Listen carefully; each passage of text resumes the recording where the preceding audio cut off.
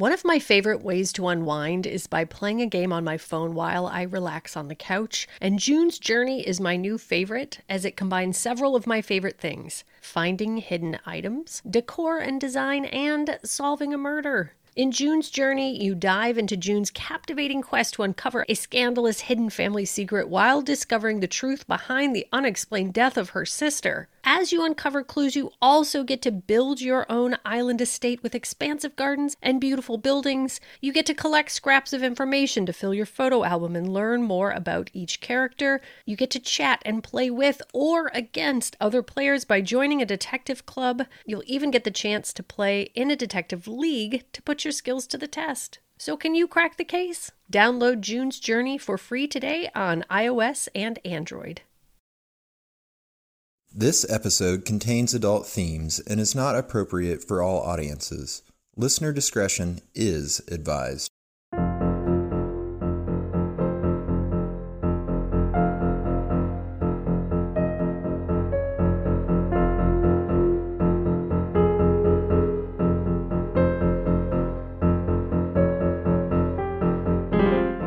Hello, the world.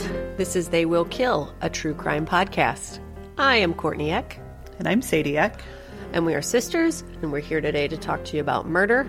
And I don't know much about this case, except that it's from the UK, and I do believe we're dealing with a serial killer.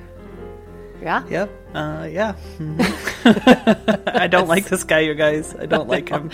I know all week Sadie's been like, I don't even think this is good. And I'm like, it's just because you're frustrated, because serial killers are the most frustrating, but they're also the most fascinating. So I'm excited. I'm sorry for your life, but I'm really excited.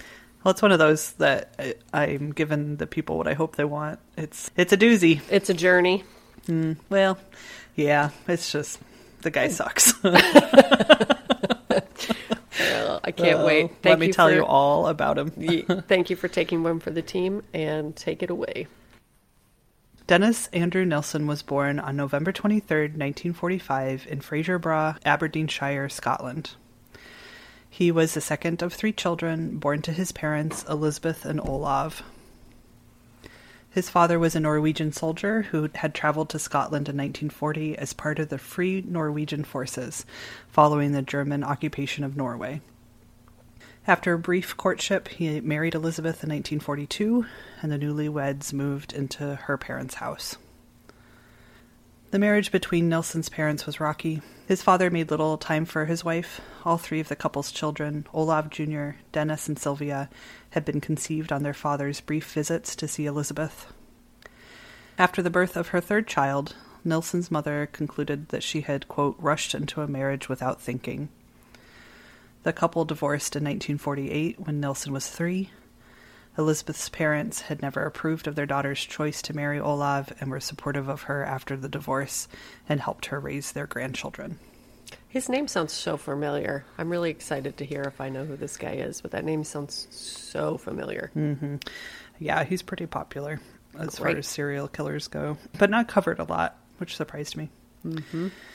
So Nilsen was a quiet yet adventurous child. His earliest memories were of family picnics in the Scottish countryside with his mother and siblings, and long countryside walks on the shoulders of his grandfather, who he was very close to. Despite only being 5 years old, Nilsen vividly recalled these walks as being some of the happiest times of his life. Mm-hmm. He later described the stage as one of contentment, and his grandfather being his, quote, great hero and protector. Whenever his grandfather, who was a fisherman, was at sea, quote, life would be empty until he returned. Mm-hmm. By 1951, Nilsen's grandfather's health was in decline, but he continued to work. On October 31st, while fishing in the North Sea, he died of a heart attack at the age of 62. Wow. Yeah. His body was brought ashore and returned to the Nilsen family prior to burial. In what Nilsen later described as his most vivid childhood memory, his mother, weeping, asked 5-year-old Nilsen whether he wanted to see his grandfather. When he replied that he did, he was taken into the room where his grandfather lay in an open coffin. As he gazed upon the body, his heart was beating strongly as his mother told him his grandfather was sleeping, adding that he had gone to, quote, a better place. Later, Nilsen would state that this had been the most traumatic event of his life, and that it was at his grandfather's burial when his concept of love and death converged together into a, quote, hazy mess of misperception. Well, that's a thin threshold he was teetering on. God. Yeah, and having a 5-year-old myself and a 95-year-old grandmother, I think a lot about how to describe death to him, when it's inevitably going to come up. And they say to just be really clear. Yeah. And, talking about going to a better place and sleeping and all of that just really confuses kids. Oh, for sure. For sure. Yeah. We used to nanny for those kids whose parents just didn't tell them that their mom was dying until she was dead. And, I can't imagine what the kid's probably killing people right now as we speak. No, he's not. Lovely. He's a lovely boy. But, yeah.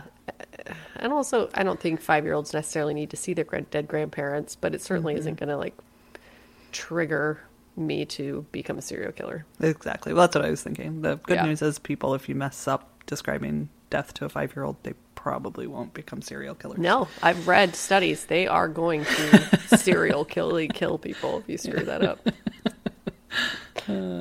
After this, Nilsen became an introvert who never opened up to adults and rarely to children his own age. At home, he seldom participated in family activities and retreated from adult family members who tried to demonstrate any affection towards him. He grew to resent the attention his family gave his brother and sister. Nilsen envied Olav's popularity, but was close to his younger sister, Sylvia. They often talked and played together. Nilsen would often go to the beach alone to swim. One day when he was 9, he was swimming when a particularly strong current started to pull him out to sea. He screamed for help and waved his arms in the air, then went under the water, thinking he was going to die. Just in time, an older boy grabbed him and pulled him to safety. Nilsen remembered his rescuer's strong hands and smooth body touching him all over as they made it back to shore. He thought about that image often and became an avid masturbator at the age considered young for boys, which was 9 or 10 years old. Just a brief trigger warning for molestation. It doesn't last long, but just a heads up. Not long after this, he snuck into his brother's room one night and fondled his genitals while he was sleeping. Nilsen started to suspect that he was gay. His brother also had the same suspicions and started teasing him about it. Nilsen was terrified. Olav would tell his peers at school. It was the 1950s and homosexuality was still very taboo. Nilsen decided to fondle his sister, hoping if he touched her, it would help him get over his sexual interest in men.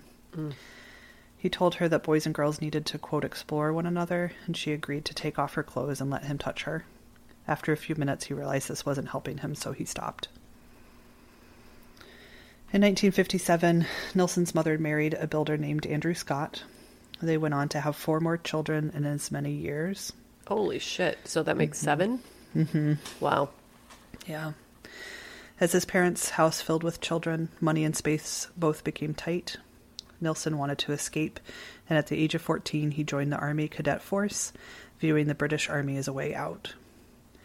After finishing his schooling, he joined the Army Catering Corps to train to become an Army chef. Nilsen excelled in his Army duties. He later described his 3 years of training as, quote, the happiest of my life. The camaraderie at the barracks was something he'd never experienced before. Everyone was friendly with him and accepted him the way he was. Some of his colleagues regarded him as odd, but they never made fun of him. He kept his homosexuality a secret. It was illegal for gay people to enlist in the Army during the 1960s. He bought an expensive camera with his first paycheck and became a self-proclaimed photographer on the base. This allowed him to live out some of his fantasies without taking too much of a risk. How so? Well, I'll tell you. Oh, great.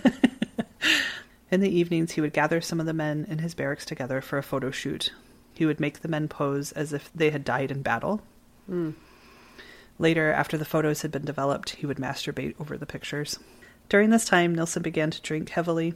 He described himself and his friends as a, quote, hard-working, boozy lot. They recalled Nilsen often drank to excess in order to ease his shyness. On one occasion, Nilsen and a German soldier got drunk together, and Nilsen passed out. When he woke, he found himself on the floor of the man's flat. No sexual activity had occurred, But this incident fueled Nilsen's sexual fantasies, which involved his sexual partner being completely passive. Mm-hmm. The fantasies would gradually evolve into his partner being unconscious or dead. When drinking with his army buddies, Nilsen would also pretend he was passed out drunk in the hope one of his colleagues would take advantage of his supposedly unconscious body. Oh, buddy. But sadly for Nilsen, this never happened. In 1967, Nilsen was deployed to Yemen to cook at one of the prisons. While there, he had his own room for the first time in years.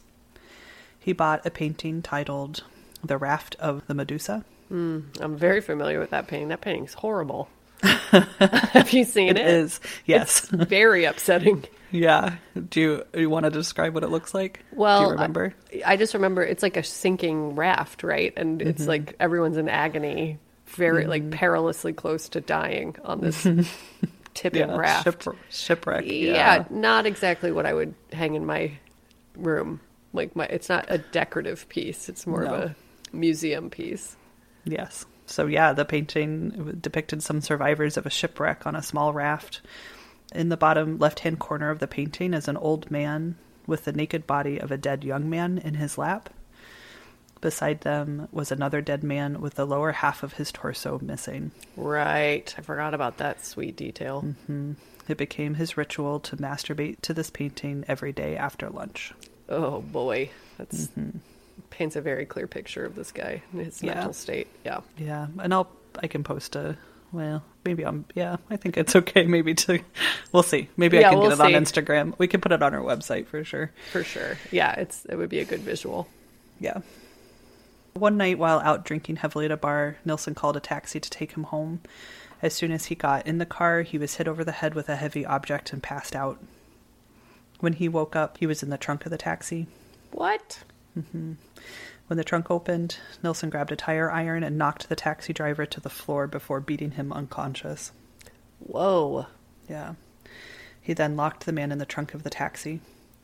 He hitched a ride back to the prison and never heard what happened to the taxi driver. I mean, wow. Yeah. I know. I think it's a good indication of how strong he is. Uh-huh. And, I mean, like, in this case, good for him for getting out of that terrifying situation. Yeah, totally. But bad for the world for a serial killer not getting stopped in his tracks. Right. Yeah. So, after 11 years of military service, Nilsen was terminated after having a violent fight with his roommate. At the age of 27, Nilsen moved back in with his family for a few months as he considered his next career move. On multiple occasions, his mother voiced her concern with Nilsen's lack of female companionship. She really wanted to see him marry and start a family. Mm-hmm. One night during this time, Nilsen joined his older brother and his brother's wife to watch a documentary called Victim, which covers a blackmail plot against several gay men in the 1960s. After the movie, Olav and his wife made it clear that they hated homosexuals. Nilsen strongly disagreed and spoke up in defense of gay rights. The two brothers got in a fight. The next day, Olav informed his mother that Nilsen was homosexual. Nilsen never spoke to his older brother again and maintained only sporadic written contact with his mother, stepfather, and younger siblings. Wow. Yeah.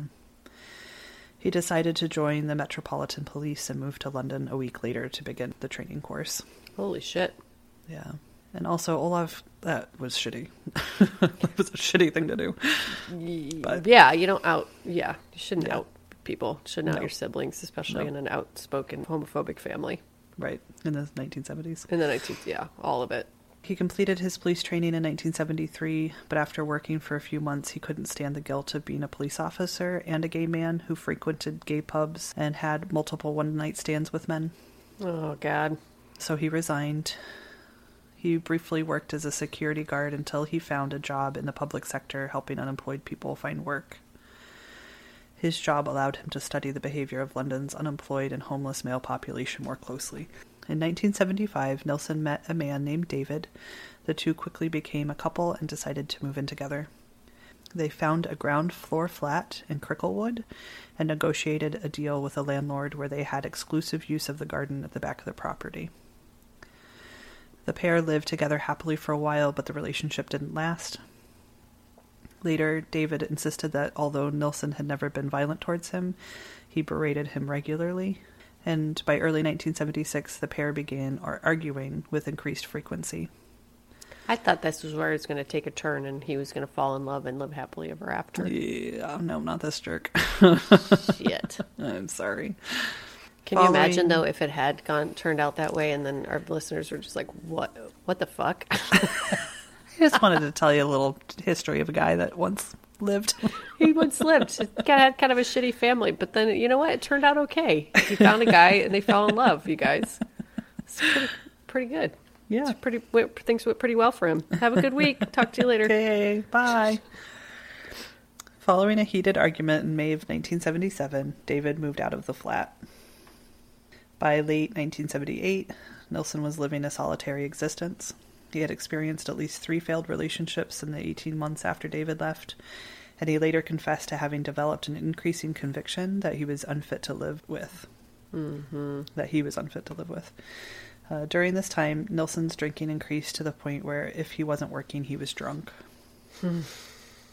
He began painting his face in heavy makeup to darken his eyes, whiten his face, and color his lips in purple, creating the illusion of a corpse. He would then masturbate while staring at his reflection in the mirror, pretending he was having sex with a lifeless body. Oh, boy. That's a terrifying image. Yeah. Yes. On December 30, 1978, Nilsen wanted to go out and party. He was lonely and looking for a man to hook up with. He walked down to his local pub, sat at the bar, and almost immediately an attractive young man named Stephen Holmes walked up to the bar and ordered a drink. Nilsen noticed Stephen and guessed he was about 17 or 18 years old. What he didn't know was that Stephen was a few months shy of his 15th birthday. Oh, no. Oh, God. 14 years old. Jesus. Stephen tried to order a drink but was refused when he didn't have an ID. Stephen was leaving the bar when Nilsen asked him over and invited him back to his place for a drink. Stephen reluctantly agreed. They walked back to Nilsen's flat and spent the night drinking heavily. He tried to have sex with the boy, but he was too drunk, and they both passed out in bed together. When Nilsen woke up in the morning, Stephen was still sleeping. He became very worried that Stephen would want to leave when he woke up. After caressing the sleeping boy, Nilsen decided Stephen was to, quote, stay with me over the new year whether he wanted to or not. Oh, God. I'm already so scared. He grabbed his necktie that was hanging on the bedpost and wrapped it around the 14-year-old's neck, strangling him until he was unconscious. Nilsen loved the feeling of power that overcame him and said he was captivated by his own strength. Nilsen noticed Stephen was breathing, but still unconscious. He got a bucket from the kitchen, filled it with water, and brought it back to the bedroom. He placed Stephen's head in the bucket until the boy stopped breathing. Oh, God. Through gritted teeth, Nilsen said, quote, let's see if you can leave my apartment now, you son of a bitch. Okay, take a deep breath. The awfulness isn't quite over. Oh, good. He proceeded to masturbate over the body twice and then decided to wash the dead boy and dress him. He kept the corpse overnight while he tried to decide how to dispose of the body. He finally decided to bury the boy under the floorboards in his flat. A few days later, he was curious to see Stephen's body, so he removed the floorboards and took out the corpse, which hadn't yet started to decompose. He bathed him, wrapped the body in a sheet, and put it back under the bedroom floor. Ugh. After 7 months, the stench of decay became so unbearable that Nilsen had to dispose of Stephen's body. After 7 months? 7 months. Holy moly, that's good information to have, ? Well, I think it got really unbearable, like really gross. This is a continuing thing for him, so just be prepared. Oh boy. Yeah. I just didn't realize it takes, I don't know how long I thought it took for a body to decompose, but I would think after 7 months, like, the worst. Yeah, and this was the winter over. time, too. Like, it started in the winter that, he murdered him around New Year's. And so I think by summer it got really bad, but I think for a while it was cold enough, especially. Frozen, yeah. Yeah, it sounds like the floorboards of his apartment, you just lift up the boards and it's dirt underneath. Sure. So who knows? But yes, 7 months is a very long time. Yeah. He built a huge bonfire in the backyard. His neighbors would be able to see the smoke, but they wouldn't be able to see what he was burning. He dragged the body out of the house and put it on the fire. He added a car tire he had in the yard to hide the smell of decomposition. And he's in London, right? Like he's in Yes. in London. Yes. And that's what, because he does this multiple times. Just, I mean, sorry to spoiler alert, but I don't know much about London in the 1970s, but I mean, to just like burn tires in your yard. Yeah. Seems a little crazy. Yeah. It's not like Roman times or something where they just drop their pee-pees out the window. Like, it's like a proper city as far as I'm aware. Yeah, in the 1970s. Yeah. Well, but yeah, there you go. Good for you, guy. So after Nilsen got rid of Stephen's body, there was a void in his heart. He was alone again, and he wasn't happy about it. On October 11th, 1979, Nilsen attempted to murder a student from Hong Kong named Andrew Ho, who he had met in a pub and lured to his flat with the promise of sex. Nilsen attempted to strangle Ho, who managed to flee from his flat and reported the incident to police. Nilsen was questioned in relation to the incident, but Ho decided not to press charges. 2 months later, Nilsen met a 23-year-old Canadian student named Kenneth Ockenden. He lured Kenneth to his apartment and strangled him with the cord of his headphones while the student was listening to music. He took pictures of Kenneth's dead body in various poses and buried him under the floorboards. So there's 2 now. Yes. Oh, wait, no, the one got burnt. Right. Caught up. But he's going to do it all over again. He didn't learn from the last time. Right. He doesn't learn for a very long time. Oy. Yeah. 5 months later, on May 17th, 1980, he killed his third victim, 16-year-old Martin Duffy. Martin was a catering student from Birkenhead who had hitchhiked to London without his parents' knowledge. Nilsen brought the boy back to his apartment with a promise of a nice meal and a place to sleep for the night. He strangled and drowned the boy instead. He put his body under the floorboards as well. Yeah. After the murder of Martin, Nilsen began killing in a frenzy. Before the end of 1980, he killed further 5 victims and attempted to murder 1 other. Wow. Only one of these victims, 26-year-old William David Sutherland, has ever been identified. Nilsen's recollections of the unidentified victims were vague, but he graphically recalled how each victim had been murdered and just how long he kept the victim's body before disposing of them. Mm-hmm. With most victims, Nilsen masturbated as he stood alongside or knelt above the body, and he confessed to having occasionally engaged in intercrucial, which means in between the legs, sex with his victims' bodies, but repeatedly stressed investigators that he had never actually penetrated his victims. I love when they say stuff like that makes them so much better. Yes. It's something I hear a lot from people. Yes. Yeah. I was thinking the same thing. I think it's really interesting when the perpetrators have their limits of things that are, like it's okay to murder all of these people and do all terrible things to their bodies and, but I didn't penetrate them. Yeah. I'm not that much of a monster. Like at this point, just give it up, man. I know. Seriously. Good for you. Yeah. No, doesn't apply here, bud. Nope. He explained that his victims were, quote, too perfect and beautiful for the pathetic ritual of commonplace sex. So interesting. Mm-hmm. By choosing victims that were mostly homeless or runaways, he was easily able to evade police. Most of the time, no one knew their loved one was missing, so no alarm was raised. Mm-hmm. The multiple bodies beneath the floorboards attracted insects and created a foul odor, particularly throughout summer months. Nilsen placed air fresheners beneath the floorboards and sprayed insecticide around the flat twice a day, but the smell of decay and the flies remained. Oh, God, that's so awful. It's like the movie Seven or something. Mm-hmm. In late 1980, Nilsen removed the bodies and then proceeded to cut them into pieces to make them easier to move and dispose of. Oh, you should see my face. Oh, God. I know. He then burned them in a huge bonfire he had made in an empty lot behind his flat.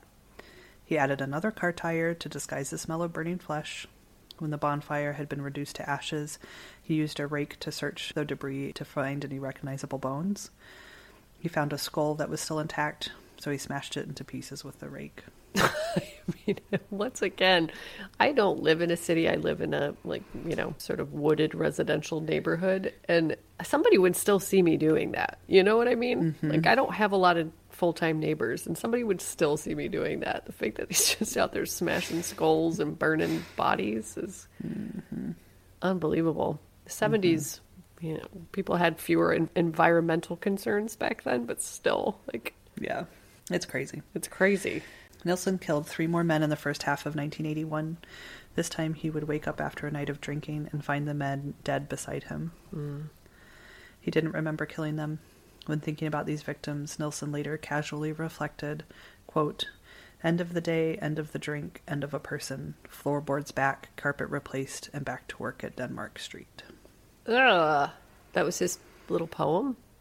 Yeah, that's what he said about these men. Oh, boy. This time, he dismembered the victims' bodies before putting them under the floorboards. The book that I read talked a lot about the things that he learned, and he was realizing that dismembering bodies when they were already well into decomposing was really awful. And so then he thought, well, I'll start to dismember them when they're not so into it. You know, it's disgusting. Yeah, I didn't want to comment on the fact. That's why I wish you could have seen my face when you talked about him exhuming bodies and chopping them up. That's Yeah, it's awful. fucking disgusting. Yes, So- it is. Good for him again for honing his craft as he went along, but Yeah. oh god. Soon after murdering these 3 men, Nilsen's landlord told him he had to move out. The flat he lived in had been sold and was going to be fully renovated. Nilsen went into a panic. Yeah. He wasn't sure if he'd be able to dispose of the bodies before he had to move. Despite this, when an opportunity arose to kill again, he couldn't help himself. Oh, dude. Oh. On September 17th, 1981, Nilsen was on his way to work when he came across 23-year-old Malcolm Barlow, who was slumped against a wall outside of Nilsen's home. The color was drained from his face and he appeared to be in some pain. Malcolm had epilepsy and the medication he was on was wreaking havoc on his nervous system. He needed medical attention.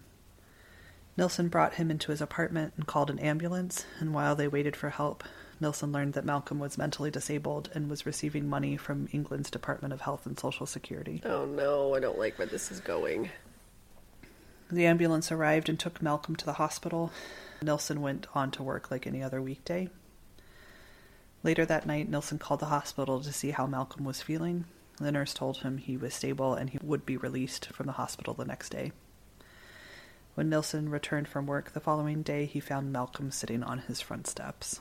Oh, Malcolm. Malcolm had stopped by to thank him for his help. Nilsen invited him in for dinner. He gave Malcolm 2 alcoholic drinks. When paired with his medication, he passed out before dinner was ready. Nilsen spotted an opportunity and strangled Malcolm to death before he could wake up. Buddy. He had one last very large bonfire where he burned household items he didn't need in the move and added the 5 dismembered bodies to the fire as well. He recalls 3 neighborhood children standing to watch the fire. Nilsen later wrote that he felt it would have seemed, quote, in order if he had seen these 3 children dancing around a mass funeral pyre. This guy said, I mean, it doesn't help that I'm picturing like a British accent this whole time, but it is very like Grimm's fairy tale-y, his Yeah. whole thing. Like Yeah, very, and he was intelligent and very self-confident. Full-on serial killer glasses. Oh, like the glasses he wore, just full-on all of the serial killers ever to exist have I ever that wore worn glasses. Yeah, Yep. he had them in the 70s and 80s. Yep. Yeah. Yep. Anyway. After the day's work was done, Nilsen took a hot bath. Oh, and the day's work being these bonfires Right. full of dead bodies. Right. Nilsen took a hot bath and decided he was done killing. He wanted to start fresh in his new flat. He told himself, quote, "No more murders and no more of this obsession with dead bodies. You are done after today. Des Nelson, done." It's amazing what a good hot bath will do for the spirit. I know. Sometimes it allows me to continue to parent my children in the quarantine. Other people decide not to murder. The bar was low in the early 80s, too. I could fully see that being like a Calgon commercial. Oh, God. They made a lot of steep claims back then, like smoking will, make you healthier, and taking a hot bath with Calgon will cure you of your psychopathy. So Nilsen's decision to stop killing men didn't last long. After moving to his apartment, he had no access to a garden, and he now lived in an attic flat, so he was unable to keep any bodies beneath the floorboards. For almost 2 months, any men Nilsen encountered and lured to his flat were not assaulted in any way. He did attempt to strangle a 19-year-old student named Paul Nobbs on November 23, 1981, but stopped himself from completing the act. 6 months after his last murder, in March of 1982, Nilsen struck again. He lured 23-year-old John Howlett to his apartment and tried to strangle him while he slept. John woke up, started fighting back, and tried to choke Nilsen. A battle ensued until Nilsen was able to get the upper hand and subdued John. He wasn't able to choke him to death, so he filled the bathtub with water and drowned him. Oh my God. Nilsen had scratches on his face and finger mark bruises around his own neck for a week after the murder. Oh, Jesus. John's body stayed in the bathtub for 3 days while Nilsen figured out how to dispose of him. No. Yep. The book talks about how he was really angry that he couldn't shower, so he had to, rinse off in the sink. Oh, poor guy. I know. God. Yeah. He finally decided to dismember John's body and wrap his body parts in plastic bags and store them in either a wardrobe, tea chest, or within a drawer located beneath the bathtub. Nilsen attempted to dispose of the flesh, internal organs, and smaller bones of his victim by flushing the remains down the toilet. Oh, dude. Mm-hmm. I guess they hadn't learned the lessons back then that we've learned in the modern day. Right? No, I have a septic tank, and if I put, the wrong ply of toilet paper in our toilet, we're screwed. Yeah. You gotta be nice to your toilet, man. Right. He also, sort of a hard transition, he also boiled John's head, hands, and feet to remove the flesh off of the sections of the victim's body. He would do the same thing to all his victims killed at his new flat. Yeah, I mean, there are so much easier ways to dispose of a body. He's escalating, right? This isn't just... Well, I think it's... yes. I would say escalating and... enjoying. I mean, what do you do when you murder someone and you live in the middle of London and you're on the... you can't bring the body downstairs. He just isn't thinking. He doesn't care. Right. That's what I mean. He's not using common sense. No. And he's drunk most of the time. Right. And it seems like towards the end here, he really just sort of gives up. He knows that he's not going to be able to get away with it for much longer, is the impression that I get. Yeah. So he's just like, I'll do my best until somebody finally catches on to what I'm doing.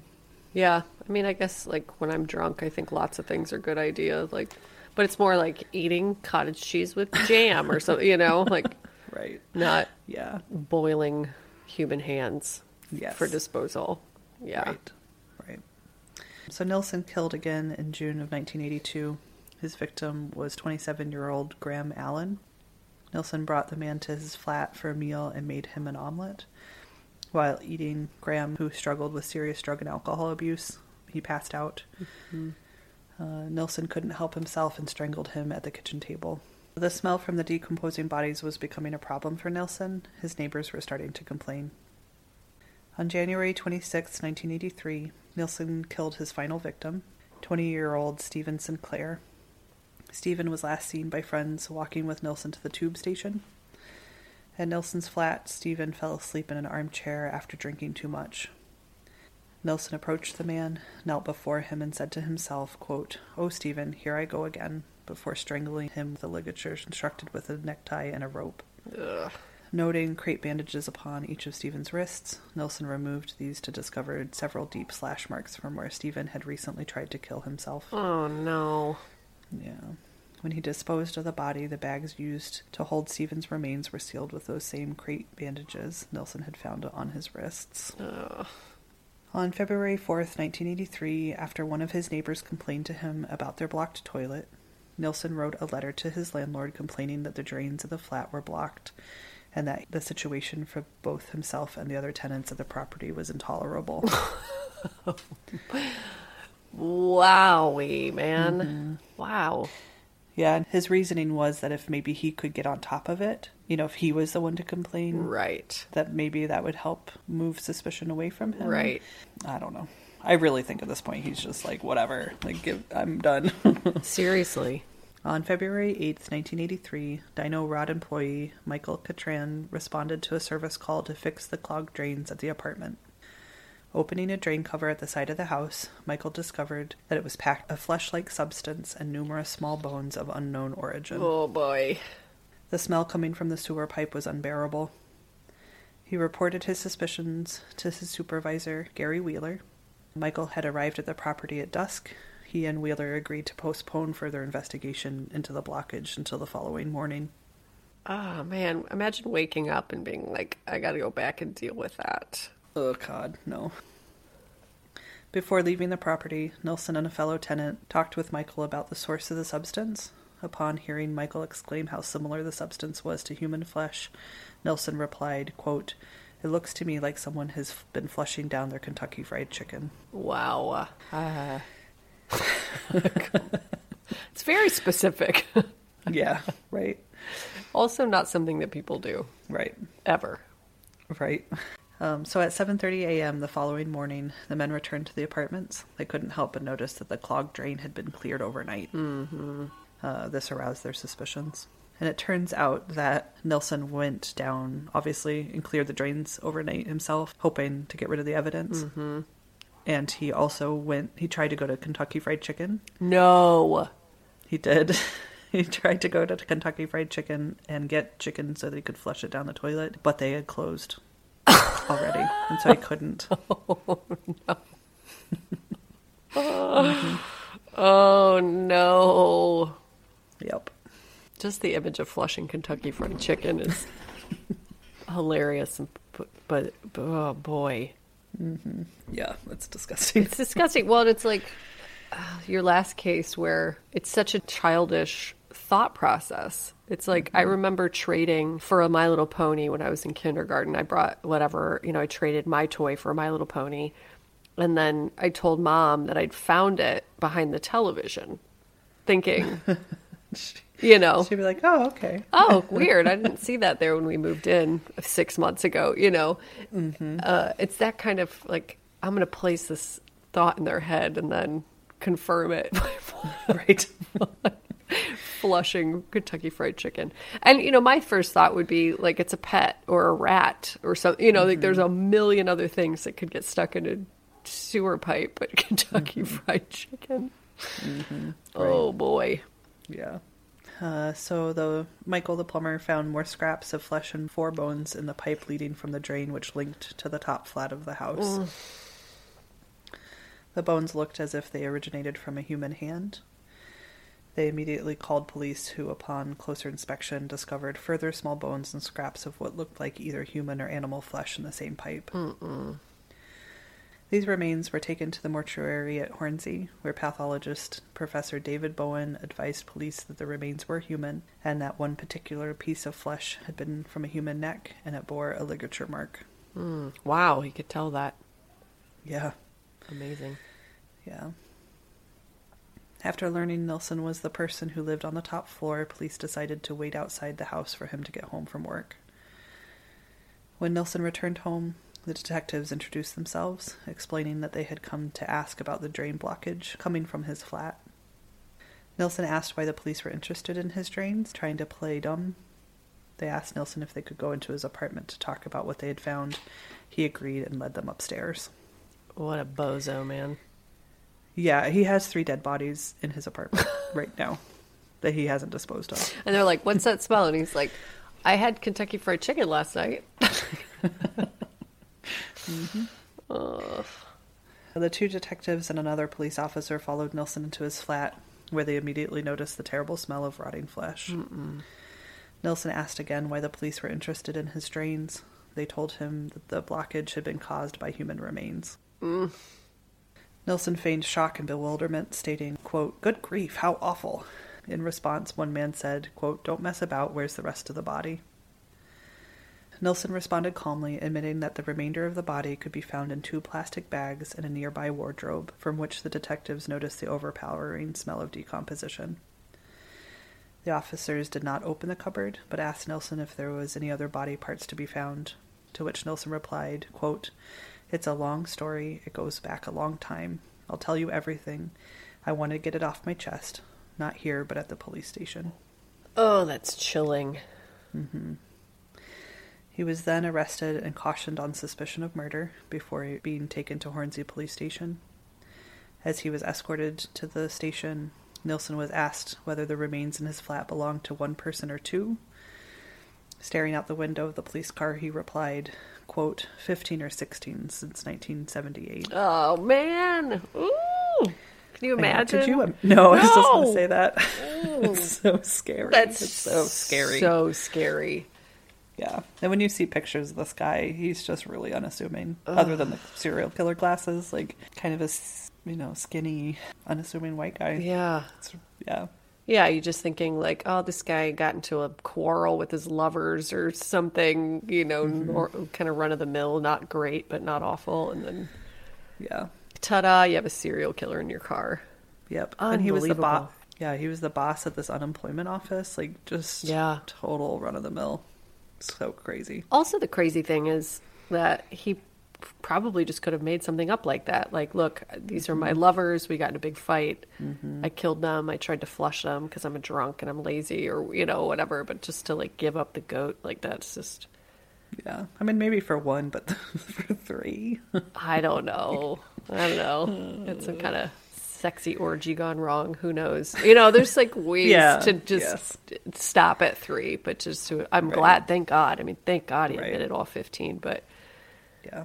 Also, you could have you're already chopped into pieces. That's what's so crazy. You have dismembered these bodies and they're in plastic bags. It's a simple enough process to take them out of your house and put them in a river, Mm-hmm. Yep. Just so lazy. Yeah. I'm mad at the I'm mad at the potential of the serial killer that went I'm mad at his lack of motivation. That's right. Try harder, man. You have so much potential. It's wasted. So that evening, authorities searched Nilsen's apartment where they found the plastic bags full of human remains. One bag was found to contain 2 dismembered torsos and a shopping bag containing various internal organs. The second bag contained a human skull, almost completely devoid of flesh, and a severed head. And also a torso with arms attached but hands missing. No. Yeah. Oh, God. The next day, on February 10th, Nilsen offered a complete confession to all his crimes. He also told authorities where they could find the rest of the remains in his apartment. In total, Nilsen confessed to killing, quote, 12 or 13 men and attempting to kill approximately 7 others. Police interviewed Nilsen on 16 separate occasions over the following days in interviews which totaled over 30 hours. Wow. He was adamant that he didn't know why he had killed all those men, simply saying, quote, I'm hoping you will tell me that, when he was asked for the motive for the murders. Mm-hmm. He was adamant that the decision to kill was not made until moments before he did it. When questioned as to whether he had any remorse for the crimes, Nilsen replied, quote, I wished I could stop, but I couldn't. I had no other thrill or happiness. Mm-hmm. He also emphasized that he took no pleasure in the act of killing, but, quote, worshipped the art and act of death. Right. A further search at Nilsen's flat revealed the lower section of a torso and 2 legs stowed in a bag in the bathroom, a skull, section of a torso, and various bones in the tea chest. Ugh. The same day, Nilsen accompanied police to his previous residence, where he showed them the 3 spots in the rear garden where he had burned the remains of his victims. Investigators discovered over 1,000 fragments of bone from the garden, mostly blackened and charred by fire. Holy shit. Nilsen was officially charged with 6 counts of murder and 2 counts of attempted murder and was brought to trial on October 24th, 1983. After hearing all the evidence against him, Dennis Nilsen was found guilty of all charges and sentenced to life in prison with a recommendation that he serve a minimum of 25 years. You think? God. I know. I mean, the United States justice system is really messed up. Yes. But we wouldn't sentence a serial killer. I'm always so for 25 years to life. It's like Canada, too. They. Mm-hmm. Well, I think most countries that aren't barbaric like ours. Yeah. No, I agree with you. I am not a fan of our justice system, but I am a fan of our sentencing for serial killers. Yes, and me too. And murderers in general. Yes. Yeah, like 18 to 25 years for the death of 15 people just doesn't sit right with me. Yeah. I mean, so well, here we go. I'll give him credit. The minimum term of 25 years to life was replaced by a whole life tariff by Home Secretary Michael Howard in December of 1994. So luckily, and it took a little while, but somebody came in and was like, all right, you know what? What are we going to do with him in 25 years? Yep, you're ready to go. It seems. Yeah, we'll keep this one in prison forever. Jesus.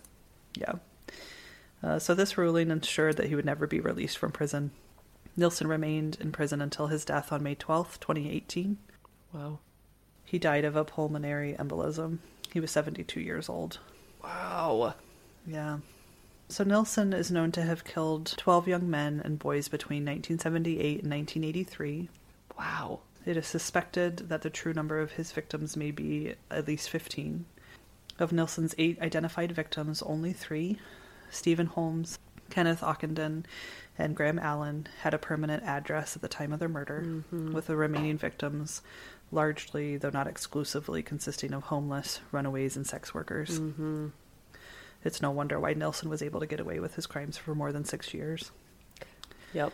I'm going to dedicate this episode to 14-year-old Stephen Dean Holmes, 23-year-old Kenneth Ockenden, 16-year-old Martin Duffy, 26-year-old William Sutherland, 23-year-old Malcolm Barlow, 23-year-old John Howlett, 27-year-old Graham Allen, 20-year-old Stephen Sinclair, and the 7 remaining unidentified victims of these senseless murders.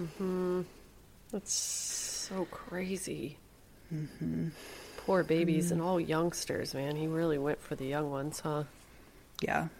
Yep, he liked them young. Yeah, I'm sure it was a combination of preference and then also strength, don't you think? Yeah, I know that was with John Howlett, the one that fought back so hard. He wasn't particularly old, but he was very strong. And I think that definitely scared him. Yep. Yeah. Oh, those poor boys. God. I know. And that's the story of fucking terrible, Fuck you. awful... Fuck town. Idiot. Yeah. Oh, my God. Dennis Nelson. I can totally see why you don't like him. I get so frustrated. I know, again, it's like a joke. That's a lack of motivation, but it's so sloppy. And it just feels so like entitled, you know? I mean, serial murder is entitled, period, no matter what. But he especially feels, I don't know, it just feels especially gross just because he was so lazy about it and so careless about it. And the fact that he got away with it, you know, that he picked vulnerable people who you know already had horrible lives. So to think that these poor people, these parts of these vulnerable populations get killed by this lazy shithead, it's just so sad. It's so frustrating. Well, and it's also a lot of the stuff that I read, it was like a sympathetic tone to it towards Nelson. Ugh. And I don't quite understand it. They called him like the gentleman killer, meaning that he was a gentleman to his victims. Things like that, you know, I don't know if they were trying to portray the fact that in some ways he would bathe the victims and he worshipped them. It's like, it doesn't fucking matter, man. This guy was a monster. And well, and it sounds like a deep self-loathing that he puts them on a pedestal, but he also steals their life because he's lonely and wants to quote unquote like keep them because he hates himself. And there's obviously some homophobia and shame, and I get it, you know, I understand where this is all coming from, but grow up. Right. You know? Yeah, I think it's a justification for some major psychopathy. And again, like if the worst thing that's happened to you is that your grandpa died when you were 5. Exactly. Like he was born to be triggered into murdering multiple men and boys. Well, here's a question. So the guy who bonked him on the head in the taxi, what if a serial killer made another serial killer? You know what I mean? Because it seems like up to that point, he was just sort of self-loathing and depressed. And, you know, he definitely had already started the fantasies of like being with dead bodies. But could be like the thing that threw him over the edge. Totally. And I can understand how, you know, you loved your grandpa the most. You didn't get a lot of attention from other people. So you have this sort of weird uncomfortable, maybe slightly inappropriate, but not totally immoral or illegal fascination with sex and death. Because you don't like yourself and your parents don't like you, and you're a homosexual back then, which was very complicated, and that makes sense. But let's just assume that was as far as it was going to go until another serial killer gets a hold of him, bonks him on the head, and just like sort of passes the baton. What's that? I was going to say, what's movie, that Denzel Washington movie? Where they... Is that, what is that? Fallen? Fallen. Mm-hmm. Oh my God. I rewatched that like within the last, say recently, but it was like a year ago. That movie is garbage. That is garbage. Really good movie to watch with friends right now on Netflix Party, though. If you want something, I'm going to help me remember that for our next Netflix party, because man, that movie is so bad. But time is on my side. Yeah. I'm demon. I got demon. And then he's like watching from above as he's passing it really fast, and he's like, son of a bitch, that demon is too fast. Yeah, I wonder, that must have been on like reruns a lot or something, because I've seen that movie so many times. It's pretty memorable too. Yeah. Yep. I remember thinking it was so good, so cool when I first watched it. Yeah. We had limited options back then. Anyway. So we can produce our own version with Dennis Nelson and his taxi cab killer. Yeah, but you know what I'm saying? Yeah, back to the original point. I'm wondering if the head injury from the blow is what triggered. Yeah, well, it certainly didn't help, I'm sure. Yeah. Yeah. Jeez Louise, man. Well, good job. Yeah, that is a lot to slog through. There's a lot of details out there. I kind of had to truncate it and move through. I really didn't want it to be a two-parter. Like I said, I got into this and I was like, I just don't like this guy. I don't want to talk about him anymore. Yep.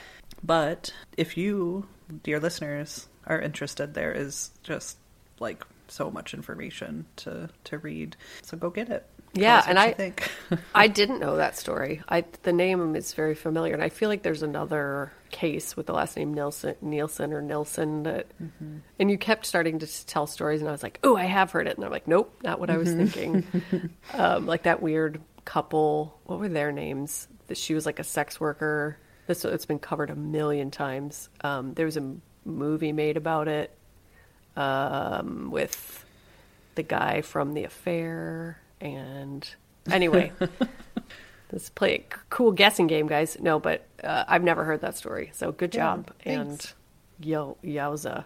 I also never get over the idea of just flushing body parts. That's a lot. Yeah. A lot. Yep. Yeah. And again, like there are lots of more details about like the disposal of bodies if you're into the gory stuff.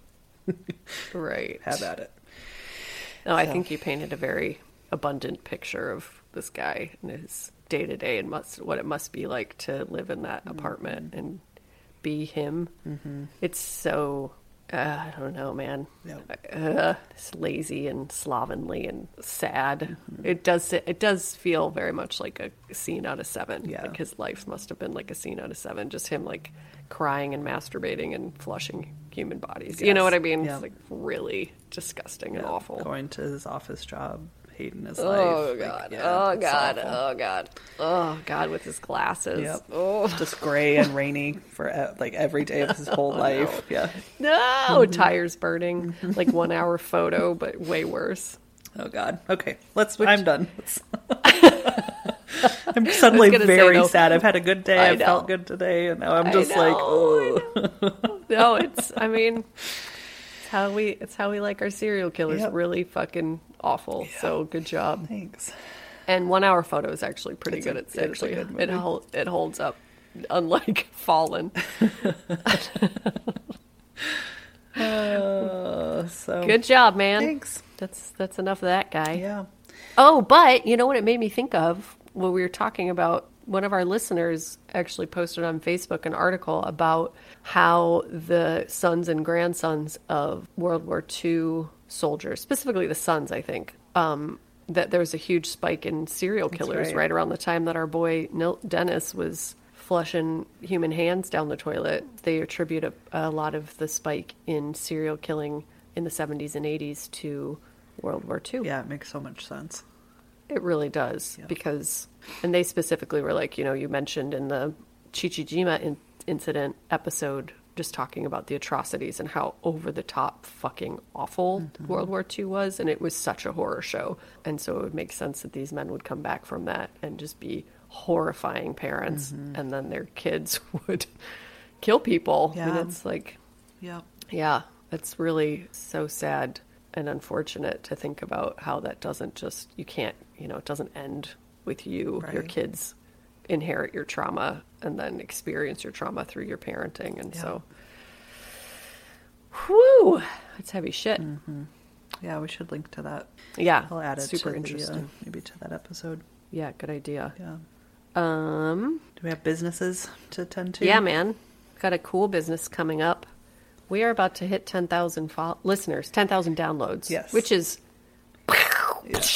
brain explosion emoji. That's right. What Not the 10,000 listeners yet, but 10,000 downloads total. 10,000 downloads, which Yeah. feels amazing Yes. because it's all been just organic growth. This is you guys sharing us because we don't have any advertising or anything like that yet. So this is just you guys telling other people. So thank you. Yeah, thank you so much. As always. But we're also going to do a big giveaway when we hit 10,000. Yeah.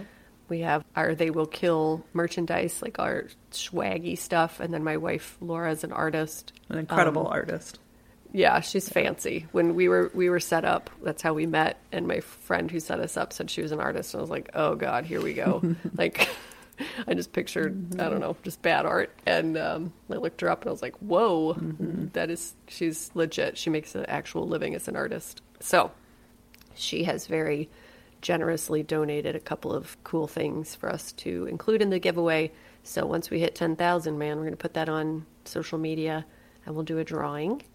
And also just hitting 10,000 makes me so happy.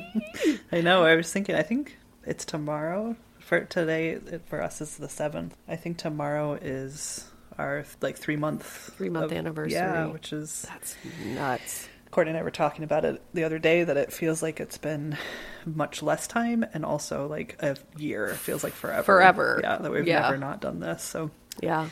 Thank you so much for supporting us and enjoying it. Yes. We'll give it back. Tell your friends. Yeah, please. Tell your friends. Tell your friends. We'll have more Patreon bonus episodes coming up. So like we said, general bonuses are free for now. So if you're signing up for Patreon, you're kind of doing it out of the goodness of your heart. But we are adding at least like one more bonus episode this month. The pins are almost here. We've been talking about these stinking enamel pins forever, but they're supposed to, fingers crossed, arrive tomorrow, which is Friday. And as soon as they do, we'll post about that too. But anybody who signs up through the month of May to Patreon, regardless of the tier, gets a free enamel pin. And then if you sign up for the $5 and $10 tiers, you get extra goodies. We're being extra spoily and generous right now to our Patreon supporters. Yeah, for the month of May. And while we're in quarantine, and all of our episodes are free. Because eventually, half of our episodes are going to go under that lock, and you have to pay for them. Yeah. But for now, they are yours to enjoy. And we got to shout out our new Patreon supporter, Angela S., who is also an old friend of ours, and just a sweetie pie and a badass, and a fan from day one. So that's right. I mean, she was our roommate for a while, but both Courtney and I, all of us lived together. So if she supports us, even though she lived with us for a while, we're pretty decent people. So thank you so much, Angela. Yes, thank you so much. It's funny because as you were telling that story apart, I was kind of picturing the house that we lived in. It was this massive farmhouse in Portland. It was basically a flop house, and it wasn't that long ago. It's sort of interesting to remember how we lived. God, we were so happy. Yeah, it was really a special time. One step away from being condemned, but very beautiful. Yeah, I don't know. It was fun. It was really fun. So thank you, Angela. And thank you to all of our Patreon supporters and all of our listeners in general. We love you very much. It's a full moon tonight. It's a super moon. Shed all the things that don't no longer serve you. It's the death of things that don't no longer serve you. So do that. And you can find us on social media. Keep supporting us. That's where we are telling you all about these things, all these goodies and things coming up. Instagram, Facebook, Twitter at They Will Kill. Our website is theywillkill.com. You can email us at theywillkillpodcast@gmail.com. Rate, review, subscribe, please. Yeah. Yes. Thank you, AJ Bergantz, for our music. Yes, thank you. I think I'm going to drop the lawsuit. Oh, good. I'm glad you came to your senses. All right. I think the full moon is that's what I'm going to let go for this super moon. That's right. Unfounded lawsuits. Seems like a good thing to let go of. And remember, I've got one. Yeah. I got it. Tell me. Don't flush your Kentucky Fried Chicken down the toilet, please. That is some sage wisdom. Mm-hmm. That is an age-old adage. Just take it from me, guys. Take it from me.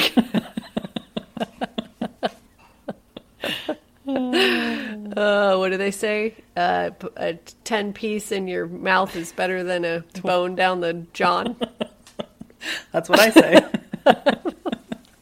You know what I would really love right now, though, is some of that mashed potatoes and gravy. Oh, man. I don't think it's vegetarian. I'm like a lifelong vegetarian, but I'm real loose about it, obviously, because I was putting bacon on celery a couple weeks ago. Yep, mashed potatoes and gravy. Like, what are those mashed potatoes even made of? It's just certainly not a potato or like an actual starch. Flour, no, I guess. Like some sort of whipped substance, like a rice. I don't know. Yeah, just starch. It's like the water from other potatoes that are actual potatoes. They just take that and they whip it a bunch and they put that delicious gravy on top. Like that garbanzo water that people do. Oh God, I love garbanzo beans, but the idea of that water just. People make cocktails and stuff out of it. I'm like, what's it called? What is that called? It's got a funny name too, like aqua fresca. What's it called? Garbanzo water. What's it called? Aquafaba. There you go. Aquafaba. I don't know why it's so gross. I don't like it. We love you guys so much. Thank you for listening. I love you, except for Aquafaba. You are not welcome here. Goodbye. No, I love you so much. Thank you so much. Goodbye. Goodbye.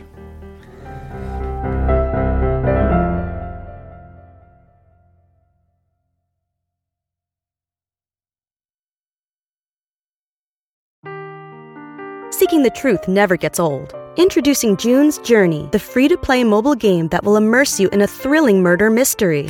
Join June Parker as she uncovers hidden objects and clues to solve her sister's death in a beautifully illustrated world set in the Roaring '20s. With new chapters added every week, the excitement never ends. Download June's Journey now on your Android or iOS device, or play on PC through Facebook Games.